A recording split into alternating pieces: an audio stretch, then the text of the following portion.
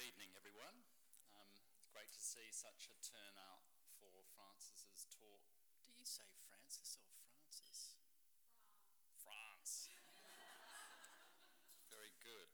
I should do that. I do that because I'm from South Australia originally, so we dance there. Thanks, Beth. Welcome to the National Library of Australia. I'm Martin Woods. It's my pleasure to welcome you to what is the final fellowship presentation for 2017, and congratulations Robin and Beth and the team and Margie. It's been a big year, and congratulations. Before we launch into tonight's presentation, I acknowledge and celebrate the first Australians on whose traditional lands we meet, and pay my respects to the elders of the Ngunnawal and Ngambri people, past and present. As our Director General, Marie-Louise Ayres, recently said, our fellowships are an investment in curiosity. Curiosity is a word I think exemplifies our fellows. They come to the library with a deep desire to learn about their topic and inquisitiveness that may lead them and us in surprising directions. I'm very grateful to the many private donors who've been willing to invest in the curiosity of Australia's research community, never quite knowing where the research will lead. I'm grateful to Deirdre McCann and Kevin McCann AM and the Macquarie Group Foundation for their support for 2017 fellow Dr. Francis Steele, Senior Lecturer in History, School of Humanities and Social Inquiry, University of Wollongong. And tonight is one for the curious. Early on, I had the pleasure of reading Francis's fellowship application, as it was then titled Cool Cargo's Australia Pacific Food Trades and Transformations in the Age of Refrigeration. It's more pithy tonight. As a maps curator, it appealed to me especially as a custodian of collection materials steeped in the Pacific and in trade between Australia and the Pacific. Francis is a leading academic in cultural, commercial and colonial history of the Pacific. Her first book, Oceania Under Steam, was shortlisted for the Ernest Scott Prize in 2012. She describes herself as an historian of the Pacific world, and in reading her CV, it was abundantly clear how many ways there are into the space. Research grants, articles, books and book chapters include study of trans-Pacific passenger shipping in the steam age, history of domestic service in the Asia-Pacific, transoceanic ties, aspects of shipboard travel and tourism, sea transport and mobility, even New Zealand and the sea. Go figure. Francis also established and currently co-convenes the Colonial and Settler Studies Research Network at the University of Wollongong, and it's one of those personal investments that goes beyond the shores of personal research. So congratulations on that. And as you will hear, her fellowship has focused on industrial innovation, how freezing perishables spanned different climates and opened up new trades between Australia and Pacific Islands. It promises to reveal a new and welcome dimension. I've enjoyed a number of fleeting conversations with Francis about her research, and I'm looking forward to hearing more about her work this evening.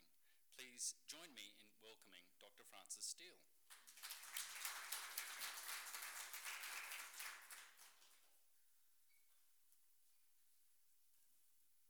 Thank you, Martin, for that very kind introduction, and thanks everyone for being here this evening. Now, my fellowship here at the library represents the start-up stage, as it were, of a new research project for me. And so what I'm attempting tonight is more in the nature of a preliminary presentation to discuss some of the early findings and interesting things I've come across over the last couple of months, rather than any well-developed conclusions. Now, I would imagine that for many of us, our conventional reference point for the history of refrigeration and food trades would likely be the development of the trade in frozen meat between Australasia and Britain. In the late 19th century, as we fairly well know, Britain struggled to satisfy its domestic demand for animal protein, while Australia and New Zealand had an oversupply of sheep. Live shipment was, of course, not a practical option. While tinned meat found little favour with consumers in metropolitan markets, refrigerated shipping hence promised a novel solution. A key milestone in Australian economic history is the departure of the ship Strathlevin in late 1879 from Sydney and Melbourne, carrying about 400 carcasses of frozen mutton and beef. The cargo arrived in London in quality condition, much to the delight, not least, of the agent for the stock owners, a Mr. A. Lamb. Seriously, you just can't make this stuff up. So the Strathlevin shipment was soon followed by the voyage of the Dunedin, named for my hometown in New Zealand, in 1882, carrying over 6,000 carcasses. So the trade quickly expanded. Notwithstanding initial wariness in Britain about the consumption of frozen meat, with over 1 million carcasses shipped every year from Australia by the mid-1890s and double that from New Zealand.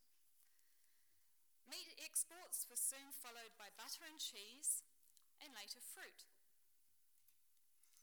These expanding markets stimulated colonial productivity and in parallel lowered British metropolitan self-sufficiency.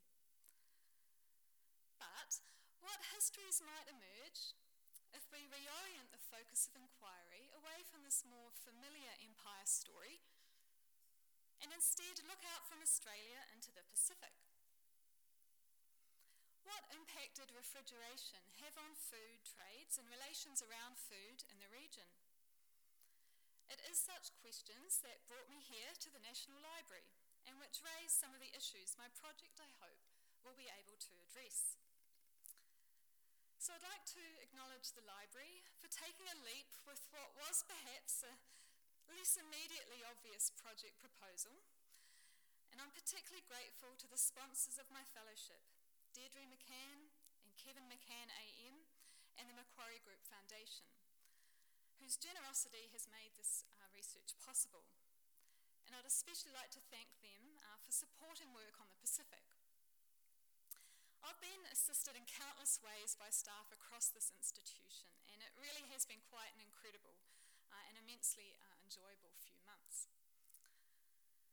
And as I said at the outset, the fellowship marks the beginning of a new project for me.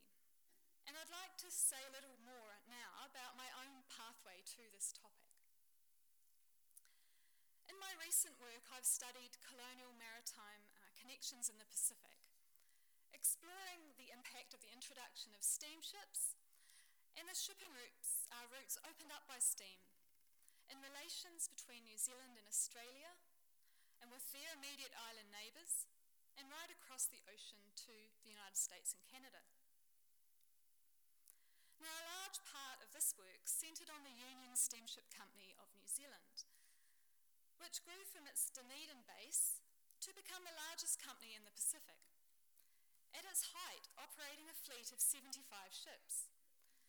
It dominated the coastal New Zealand, the Trans-Tasman, the Tasmanian trades to Fiji, to Tonga, to Samoa, the Cook Islands and Tahiti, and eventually the principal trans-Pacific mail routes to both San Francisco and Vancouver, stylised here in the red and blue lines on this map. Now, steam's chief import lay in freeing up shipping from the environmental constraints of winds and waves. Sea travel became faster and more predictable, and for the first time could be scheduled with some confidence. In the process, it garnered new associations with comfort and pleasure, which in turn promoted new images of the Pacific and its islands, and new projects for Australasian commercial and political influence in the region. Now, my work up to now has followed the people who moved through the Pacific along these networks of steam. But as I researched these networks and connections, it became clear to me that shipping companies relied just as much on cargo. People and goods moved together in the same ships along the same paths. This seems an obvious point. Indeed, there was such a close symbiosis between cargo and passenger traffic that it is surprising that histories of the modern Pacific reveal very little about the circulations of cargo, especially food.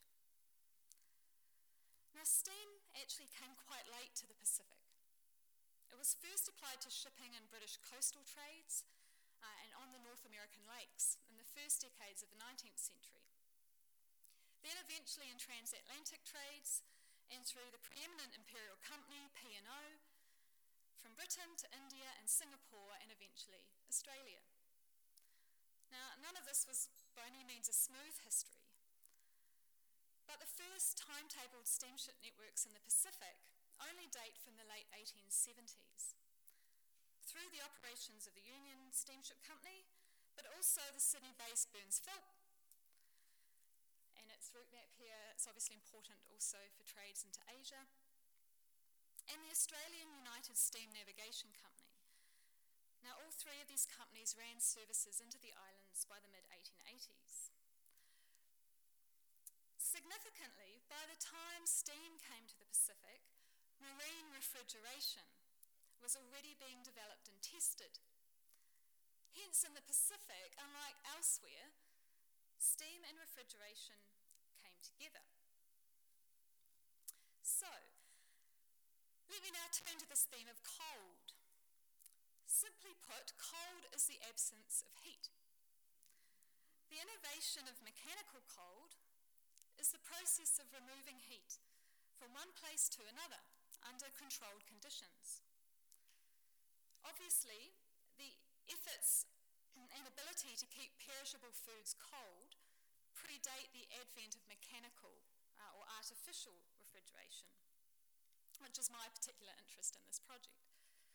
Sydney imported natural ice from North America in the first half of the 19th century, harvested from frozen lakes and shipped out packed in sawdust. By the 1860s, refrigeration machinery supported the development of a domestic manufactured ice industry, with the technology applied to freeze the space for storing food, but also to freeze water. Ice would continue to be central for domestic cooling appliances, such as ice boxes, and this latest model, ice refrigerator, advertised in the late 1920s. Thus, the very word refrigerator references the state of cold, and not necessarily the mechanical equipment used to achieve it.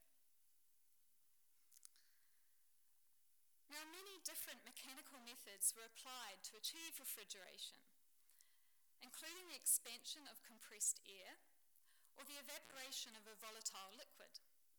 And I haven't really been able to delve much into the technological history of refrigeration yet, and it seems very interesting given the various technologies that were used to achieve it, but that study for me will be a bit later. I must admit, when I see open books or files like this, I have a bit of a brain freeze, so it's all a bit beyond me, I must say. But through the application of refrigeration, perishable foods could be either chilled or frozen. Both effects were transformative because they arrested the natural processes of spoilage and decay. Refrigeration suspended, as it were, the last stage in time's natural cycle. But it did more than merely slow spoilage. Unlike other modes of food preservation, such as drying or canning, refrigeration kept foods fresh, just as nature produced it, and thus maintained the nutritive value of food. Over time, refrigeration also offered the means to overcome seasonality and enhance the year-round variety of available food.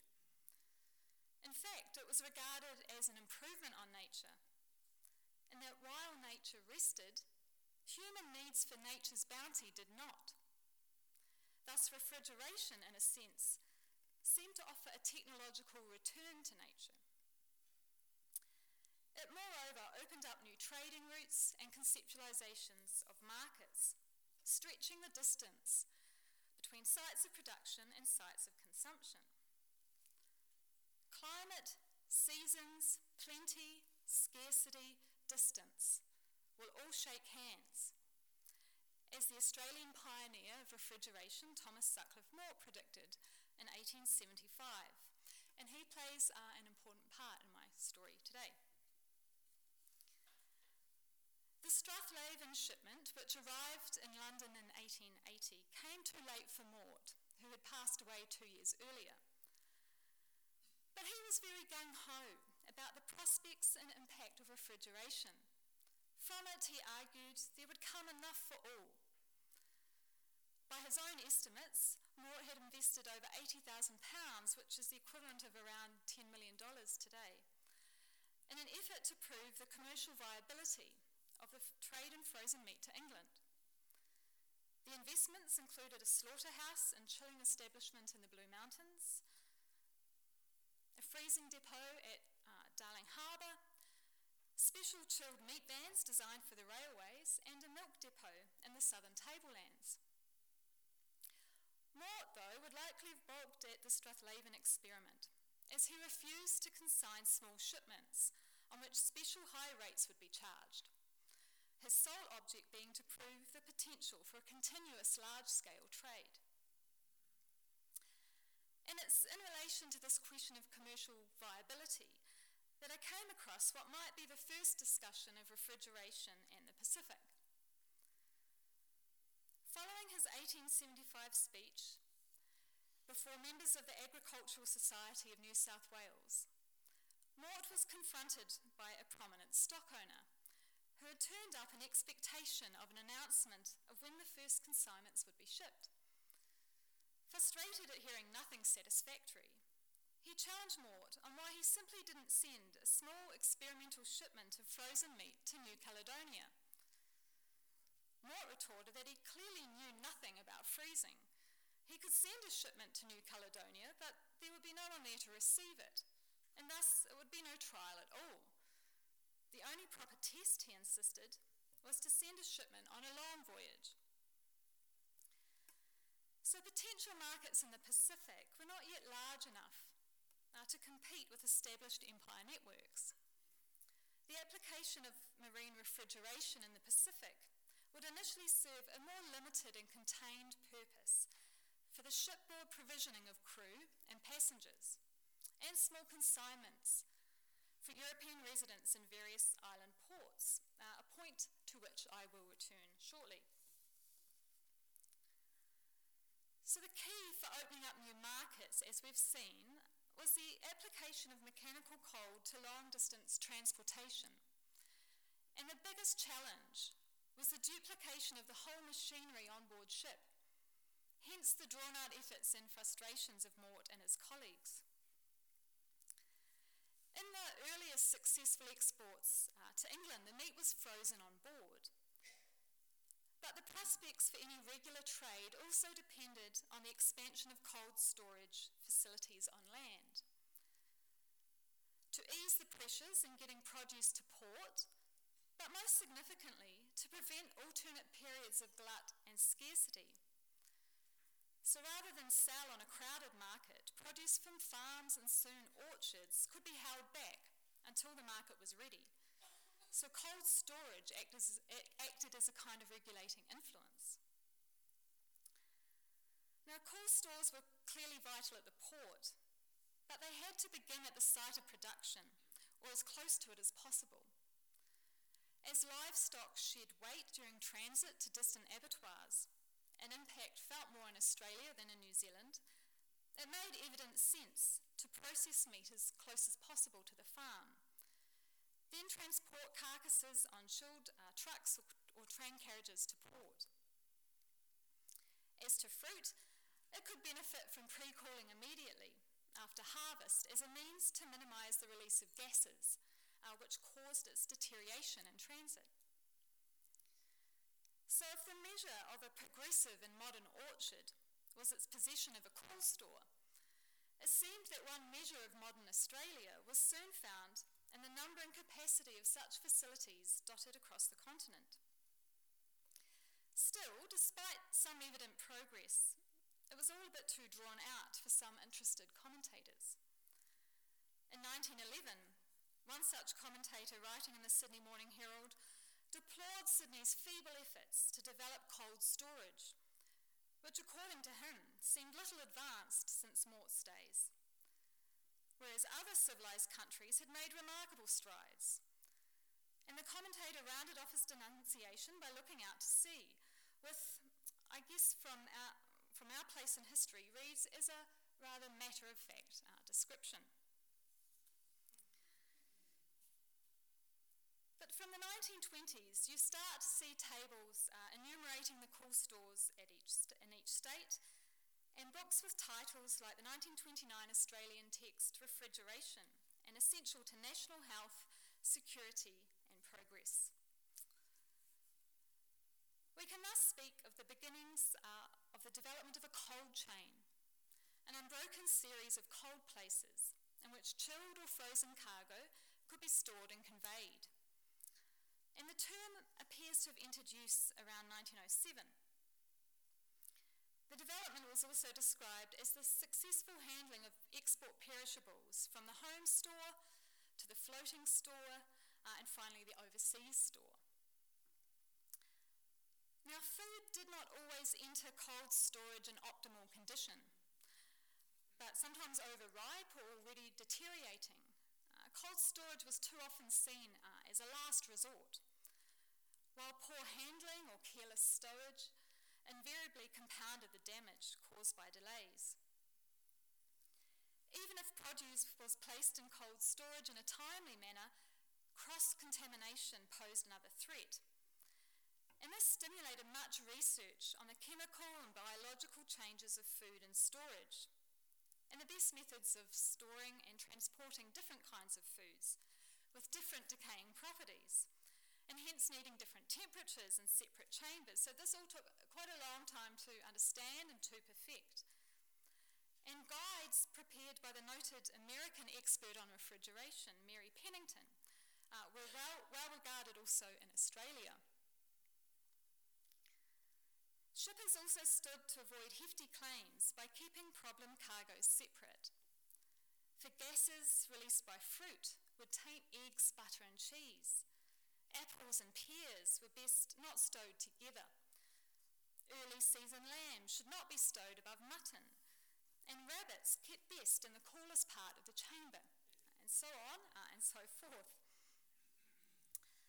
With this new ability to stockpile perishables, cold storage also stimulated consumer concerns about transparency and food safety and quality. How were consumers to be sure about the real age of produce? Furthermore, while it was a regulating influence, unscrupulous speculators, monopolists or profiteers might use cold storage to counter supplies and keep up prices. Thus, as one editorial warned in 1917, cold storage is made the means of inflicting a grave injury to the public. There were other hazards, with reports of people inadvertently locking themselves in ships' refrigerated chambers or in cool stores, leading here to other quite practical suggestions on the successful and life-sustaining operation of the cold chain.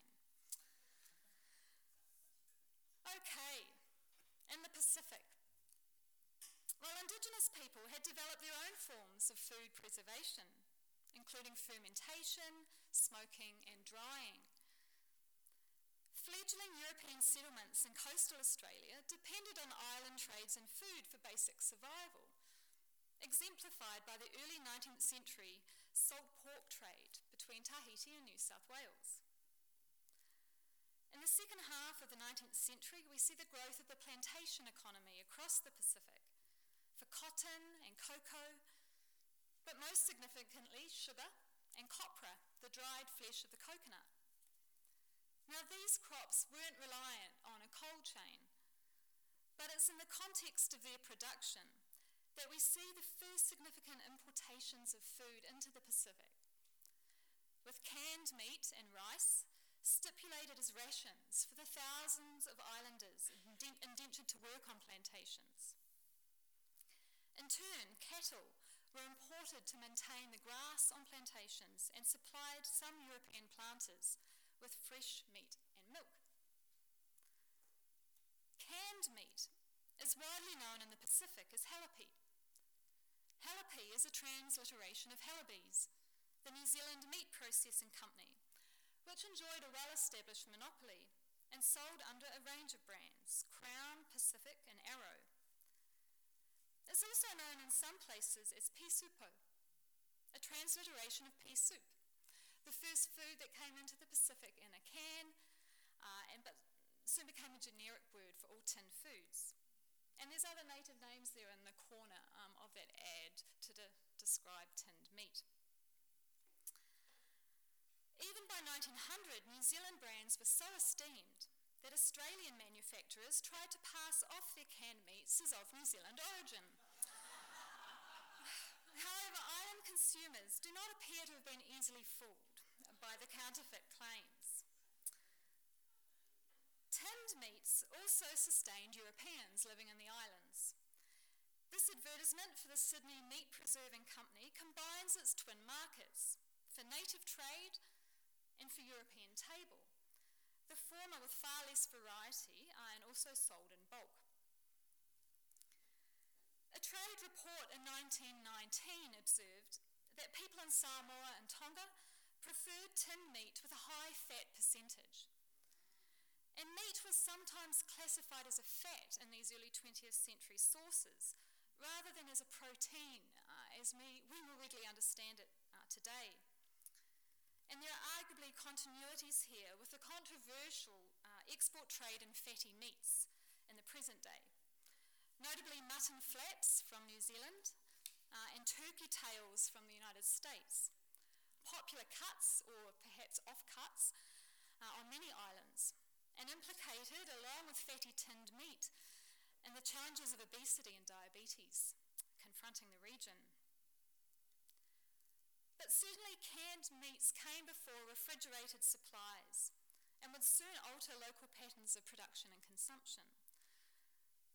So this sculpture of pressed cans, one in a series by Michael Tuffery, a New Zealand-born artist of Samoan, Cook Island and Tahitian heritage, speaks to the way this imported food has replaced local foods in feasts and in gift-giving, but also to the problems that result from colonial economies, both dietary and ecological, including the introduction of livestock to rather fragile island environments in some parts of the Pacific, but also the waste from discarded cans. Now, the continued prevalence of canned food clearly attests to the ways in which tropical environments have presented natural challenges to the transport and storage, and hence the wider commodification of perishable food. Securing a cold chain in the islands was slow, and it remains highly uneven to this day. It's also easily broken. A 1979 report on food distribution systems in Tonga, for example, noted that storekeepers in the main centres usually turned off their refrigerators and freezers at night, and sometimes intermittently during the day, to cut down on electricity. Now, when I commenced my research here at the library, I had anticipated that the main hubs of refrigeration in the Pacific would coincide with the key ports of call along the steamship lines that I've been so preoccupied with. In fact, as I soon discovered, the ports hooked up to regular steamship services did not necessarily have cold storage facilities, or not for a very long time. For much of the island Pacific, the cold chain was the ship. So, as the Irish journalist and travel writer Beatrice Grimshaw put it in her 1907 travel log in the strange South Seas, steamer day is feast day, beef day, ice day, day for enjoying all the edibles that cannot be had on the island itself. There is mutton in Rarotonga, but not much at the best of times, and of beef there is none at all. So all the white folk order beef to come up monthly in the ship's cold storage. And for 2 happy days, the meat will keep no longer, they enjoy a feast that might perhaps more fairly be called a feed. About noon on steamer day, a savoury smell, to which the island has long been a stranger, begins to diffuse itself throughout Avarua. Everyone with true island hospitality is asking everyone else to lunch and dinner. The resident commissioner was usually gifted a block of ice by the steamship captain. But he knew all too well that if he enjoyed it on his own, he would, in the island world, be considered capable of any crime. So he wrapped it up in blankets to give a dinner party in its honour the following day. So ice and perishable produce took on a kind of talismanic quality for colonial communities established in port, occasionally enlivening what was otherwise a monotonous diet of tinned food, some of which, particularly vegetables, were described as invariably tasting like iron filings boiled in dishwater. But well off the primary routes of trans-Pacific and inter-island trade, Ocean Island, or Banaba, in the former Gilbert and Ellice Islands colony, or present-day Kiribati, and Pleasant Island, or Nauru, were chilled to an extent unknown in other parts of the Pacific. So this is a busy map of various routes. I've just tried to zoom in a little bit. I don't know if it'll work. But Nauru and Banaba are off those lines, okay? They're not connected routinely, as many other islands in the Pacific are up there in the equatorial region. Both islands were extensively mined for phosphate by Britain, Australia and New Zealand to fertilise the farmlands that would yield the fat lambs and pure butter, ultimately destined for Britain's larders, as well as the tinned meat and bags of flour sent back to the islands. The European phosphate employees of both Banaba and Nauru could boast of a luxury life, enjoying modern domestic comforts, sewage and fresh water systems, electric light, telephones and refrigeration. On Nauru by the mid-1920s, a diesel-powered refrigerating plant supplied staff daily with ice. Cattle and sheep were shipped from Sydney, slaughtered on arrival and placed in refrigerating chambers, from where meat would be issued to British residents 3 or 4 times a week. Ocean Island would also serve as a base from which to occasionally provision colonial administrators stationed elsewhere in the Gilbert and Ellice Islands colony with fresh meat and vegetables. So these developed facilities improve the lives of a select minority, yet Indigenous communities would be deprived of their traditional sources of sustenance. The literal consumption of Ocean Island through phosphate mining rendered it uninhabitable, ultimately leading to the relocation of the Banaban community to Rumbi, an island in the Fiji group from 1945. So the history of ruin and revitalisation of these communities is at the heart of ANU scholar Katerina Tewa's work and forms the basis of her current exhibition at Carriage Works in Sydney. So refrigeration plants were also established near goldfields, for instance in New Guinea, and such facilities no doubt played a part in attracting more people to these extractive industries.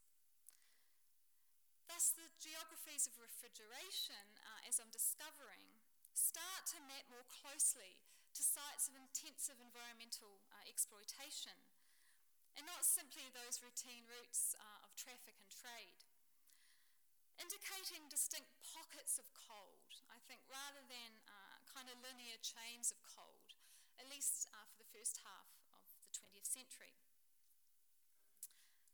But But to return to the principal shipping routes, cold storage facilities would appear in key ports, notably Honolulu, which is probably the most important, boasting extensive storage capacity by the mid-1920s in buildings which were even promoted as a tourist attraction. By this time, Australia and New Zealand were exporting quantities of frozen meat to the port, destined largely to feed the 12,000 American troops stationed there.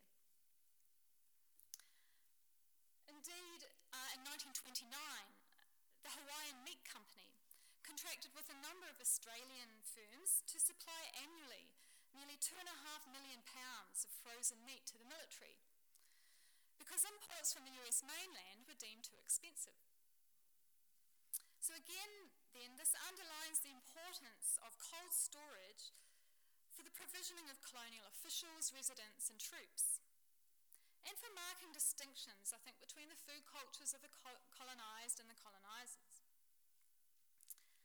And this mirrors a broader pattern, in that the military was already an assured market, which both Australia and New Zealand, as early as the 1880s, were hopeful of supplying, either by contracting with the Imperial Army in India or forces in the Dutch East Indies.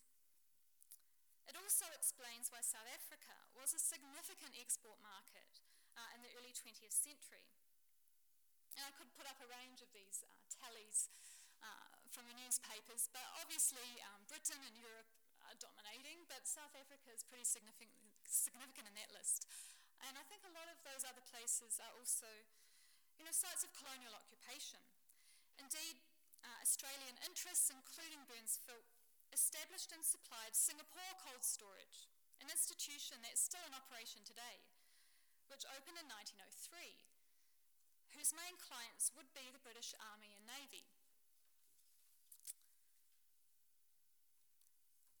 So while settler colonial exports to Britain supported established imperial dietary preferences for meat and dairy, so what people were already eating, in the tropics, refrigeration also stimulated entirely new tastes and norms of consumption. In some parts of the Pacific, eating imported foods like butter became a cultural marker of the advanced islander. And this was the impression of a US consul in Fiji in the 1920s, reporting on prospects for food imports from America. And his comments echo those expressed at the first food conference of the Pan-Pacific Research Institution, held in Honolulu in 1924, an organisation concerned with problems of food production, distribution, conservation and consumption. And here a speaker asserted that the best physically developed peoples of the world are those who consume large quantities of dairy products. And yet, he noted, in the Pacific, dairying is quite unknown. Now, this presenter didn't mention Fiji, which had invested in local dairying after World War I, an occupation regarded as highly suited to returned Anglo soldiers and sailors, who would be trained up by dairy experts from Australia. And the first pound of creamery butter was produced in 1922. Fiji was soon exporting its surplus, not only to Britain, where it was graded as on par with best quality New Zealand butter, but also to Hawaii. So it's the discovery of such exchanges that encourages me to think past easy distinctions between the more familiar products of settler colonial farms and the more exotic products of the tropical empire. Because it's precisely refrigeration in refashioning climates that makes these sorts of entanglements possible, that makes a trade in butter between Fiji and Hawaii possible. So in further research, I really do hope to explore how the cold chain stimulated not only new tastes in the tropics, but also new industries, and transform the very possibilities of tropical production. So most of my examples have positioned this new technology as something harnessed to benefit Europeans. in the Pacific. Yet, items prized in island diets, notably fruit, now began to compete in regional and imperial trades. The banana was the first globally traded fruit, and certain banana varieties were indigenous to the Pacific. But intensive monoculture production would favour the banana type best suited to ocean transport. This included the Cavendish on the left there, which had been introduced to the Pacific by British missionaries in the middle of the 19th century, and the Gros Michel on the right, a slightly bigger and taller variety introduced from the West Indies via Kew Gardens, and known in Fijian as the Jaina Balavu, or the tall China variety. And the banana is known generically in Fijian as China, probably because of the prominent position of Chinese commercial interests from Australia and Fiji banana production and export from the mid-1880s. So Fiji was the first island group to engage in banana export, trading the predominantly Gros Michel variety in Australia and New Zealand, where the fruit quickly became an essential food item, referred to as a poor man's food. In Australia's southern states, consumers were prepared to pay up to 3 times as much for Fiji bananas over those produced in Queensland, where the smaller Cavendish variety flourished. And Fijian bananas were so popular, it seems that about 90% of bananas in Australia were marketed as of Fijian origin, regardless of where they were grown, with the Cavendish invariably sold as the small Fiji. But white producers in Queensland would soon protest at the perceived unfair advantages enjoyed by Fiji, decrying a market dominated by cheaply produced black-grown fruit, notwithstanding the fact their own crop enjoyed a significant price advantage. Suva, unlike ports in northern Queensland, had a direct steamer service with Melbourne and Sydney, and thus Fiji bananas reached southern markets faster. Fiji producers were also assured of adequate ventilated cargo space, whereas ships sent to Queensland invariably lacked such facilities. If shipped green, bananas might survive transit without refrigeration, yet even chilled or ventilated storage could do nothing to reverse damage caused by rough handling. Wharf workers frequently climbing over bananas or dropping bunches into the ship's holds, treating bananas like railway iron rather than as carefully as eggs. And it's not uncommon to see whole shipments condemned on arrival in Sydney, with coal lumpers standing knee-deep in rotten bananas, shoveling them into the ocean. In 1921, Australia placed a prohibitive duty on Fiji bananas to support Queensland production, which took off, assisted in turn by the use of Nauru phosphate-enriched fertilisers. This forced Fiji to look to new markets. In New Zealand, where it competed with exports from Samoa and the Cook Islands, as well as right across the Pacific to Vancouver. A trade made possible because of the established steamship service between Australia and Canada, that red line I showed you earlier, that hooked up Fiji and Hawaii en route. Yet the Fiji products seldom stood up against the uniform Central American fruit that monopolised the Canadian market. So it was a brief window in the late 1930s. Fiji bananas would soon trickle back into Australia, though, after the Ottawa Agreement in 1932 reduced duties in support of empire trade. Although Queensland producers protested loudly, Fiji imports from this stage would only amount to about 3% of Australian production. Still, Australia imposed a raft of other charges, including primage, sales tax, quarantine, wharf charges, income and employment tax on profits, all charges that Australian-grown fruit didn't attract. This left Fiji despondent about Australia's level of commitment to empire trade and its aspirations to regional leadership, with pleas that Australia play the game and drop bodyline bowling, as the Fijian war hero and statesman Ratulala Saguna put it in 1934. But the Australian market never reopened sufficiently to Fiji bananas. The Gros Michel variety would soon be ravaged globally by Panama disease, while further diseases, viruses, cyclones, and flooding would put an end to the Fiji export trade by around the mid-1970s. Monoculture banana production, though, remains vulnerable to disease even today, of course, with some recent reports speaking of the imminent death of the Cavendish, which is the one we're buying at our supermarkets every day.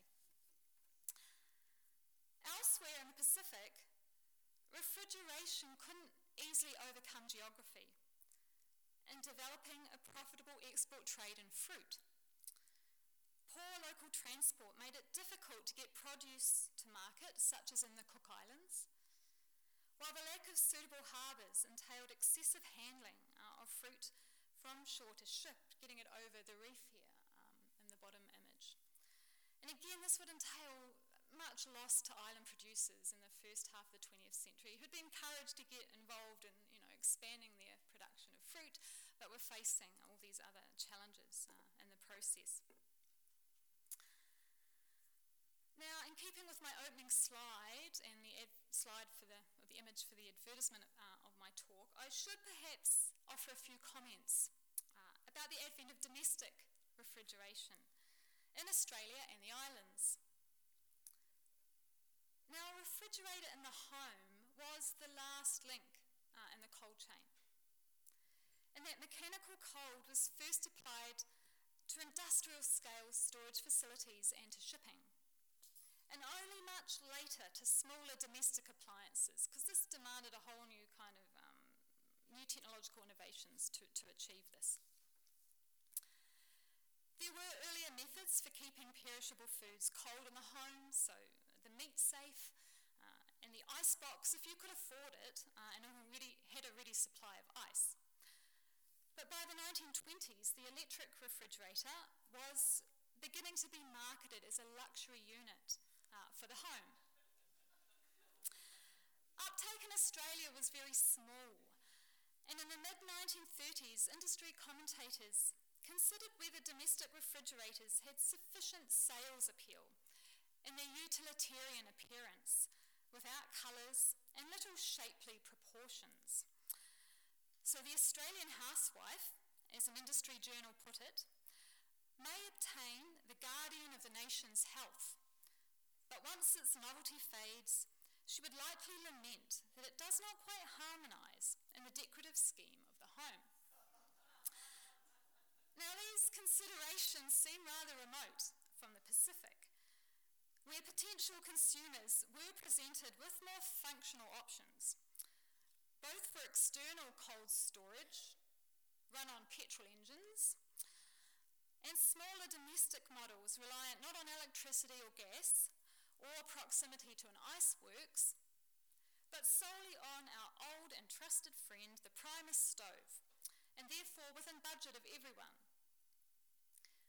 Advertising for the Friesel also cautioned that hundreds of lives have been lost in the Pacific Islands over the last half century. Deaths put down to tropical fever when the real cause was food poisoning. Certainly similar models were also marketed across Australia for those in outback regions and otherwise off the beaten track, and living for fresh meat, as it's put here, from kill to kill, and thus completely independent of any cold chain.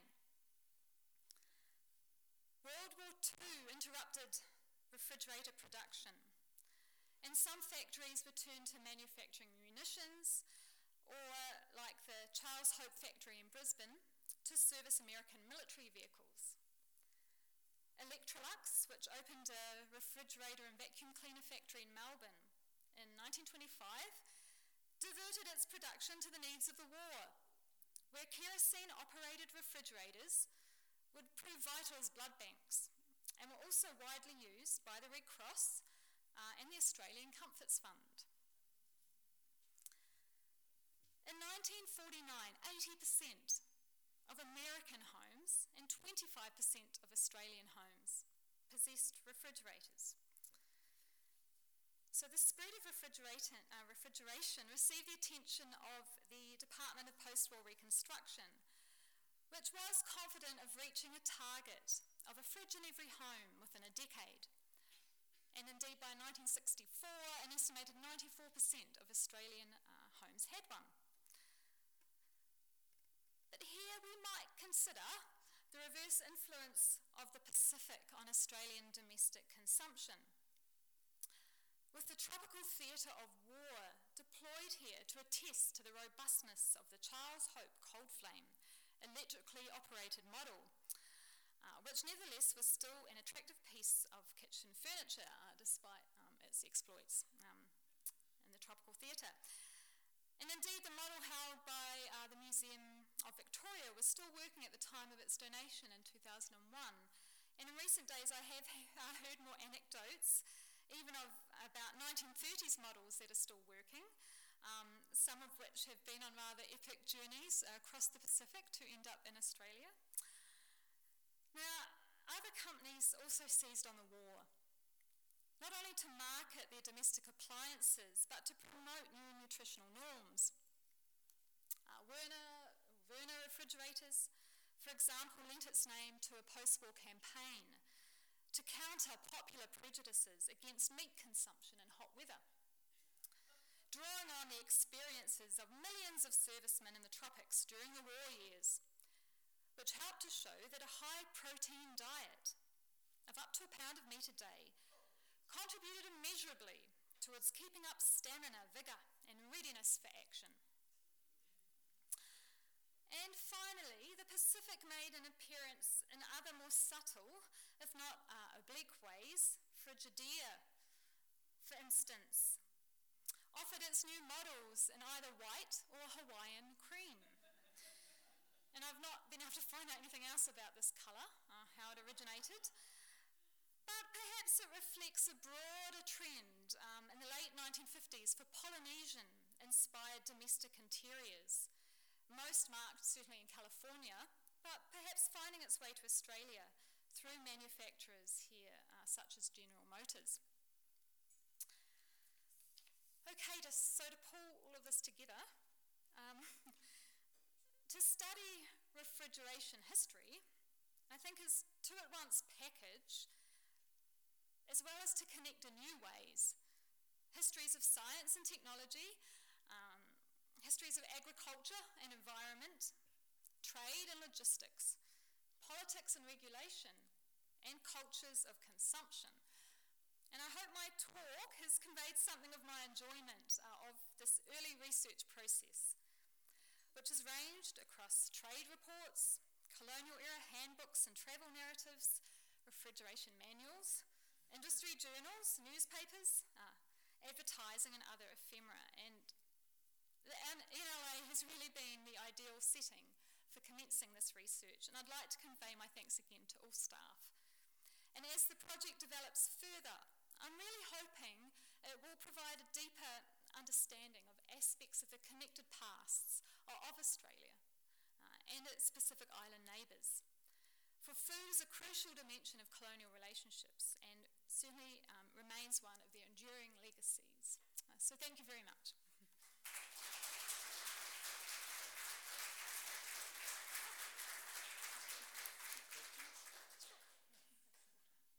We've got time for a few questions. I think we do. Would someone like to go first? Thank you. Where are you hoping to investigate next? What am I hoping to investigate next? Well, because I come from New Zealand, I do want to connect the dots in a way. So I want to look at New Zealand's role in the Pacific in relationship to Australia, and I definitely want to get across to California and think about American influence as well. I didn't really cover the ways America is part of this history in a big way. The minute you turn away from that empire trade, the American influence in the Pacific is, something that has to be accounted for. And Australian industry representatives were going to the US to see how they were managing their cold chain, how they were coping, with these new industries. So certainly, I want to tell a broader Pacific history. But immediately, I guess, in Australia, I'm going to have to start looking at some of the companies, which is not, what I've got to yet. So Burns Philp, some of the meat companies, a lot of this material is actually at ANU and their business archives. So, there's plenty to explore. Yes. This is rather an obscure topic. How did you get interested in it? What made you go down this path? What made me go down this path? Well, as I sort of said it earlier in the talk, I've been following steamships around the Pacific, looking at people's stories. I've been, reading travel diaries, thinking about, new mobility. But at the same time, I'm very aware that these ships aren't just carrying people. Okay, they're carrying food. And the steamships have refrigeration from the get-go in the Pacific. And I really thought, well, I'm a cultural historian, but we don't really talk about trade very often. And I'm wanting to sort of think about that in new ways through refrigeration. Yeah. Talking about steamships, where were most of the ships built? Where were the ships built? In Britain, in Scotland. Yeah, in Scotland and Northern England. Yeah, so the Union Steamship Company was contracting with Scottish shipyards, definitely. Yeah, yeah.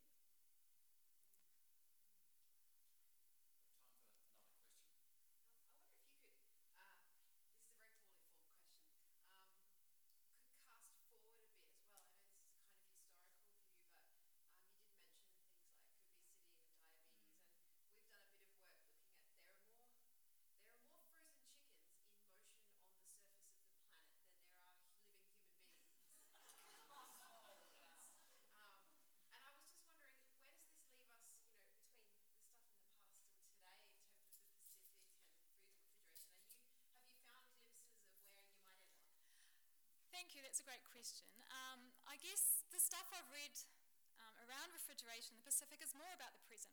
Yeah, so about these meat flaps and the trades that are pretty problematic, I guess, for many parts of the region. And I thought, well, maybe that is the end point.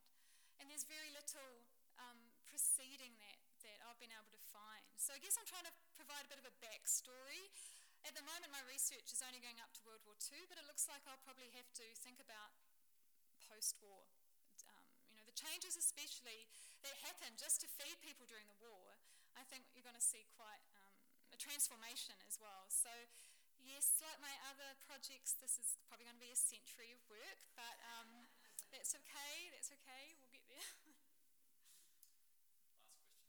Robert. Yes, Frances, when you started, that notion of, well, where do you begin? I mean, I think people here had a sense of, or at the library had a sense that you might find an incredible amount, but you might find not very much. And how you've begun to process some of that and pull it together in some sort of research pattern. Have you found kind of patterns of materials that are supporting your research, or is it one of those topics that's just so broad you kind of have to synthesize and pull things together in different ways than you might normally? I think it's definitely more the latter. I've had to range widely, and I'm often only finding, a sentence here, a paragraph there, an image there. There's not a particular go-to body of work yet that perhaps the company material will be a different sort of research process, but yes, it's been about stitching a lot of little pieces together. And I guess the first thing I kept confronting was tinned food.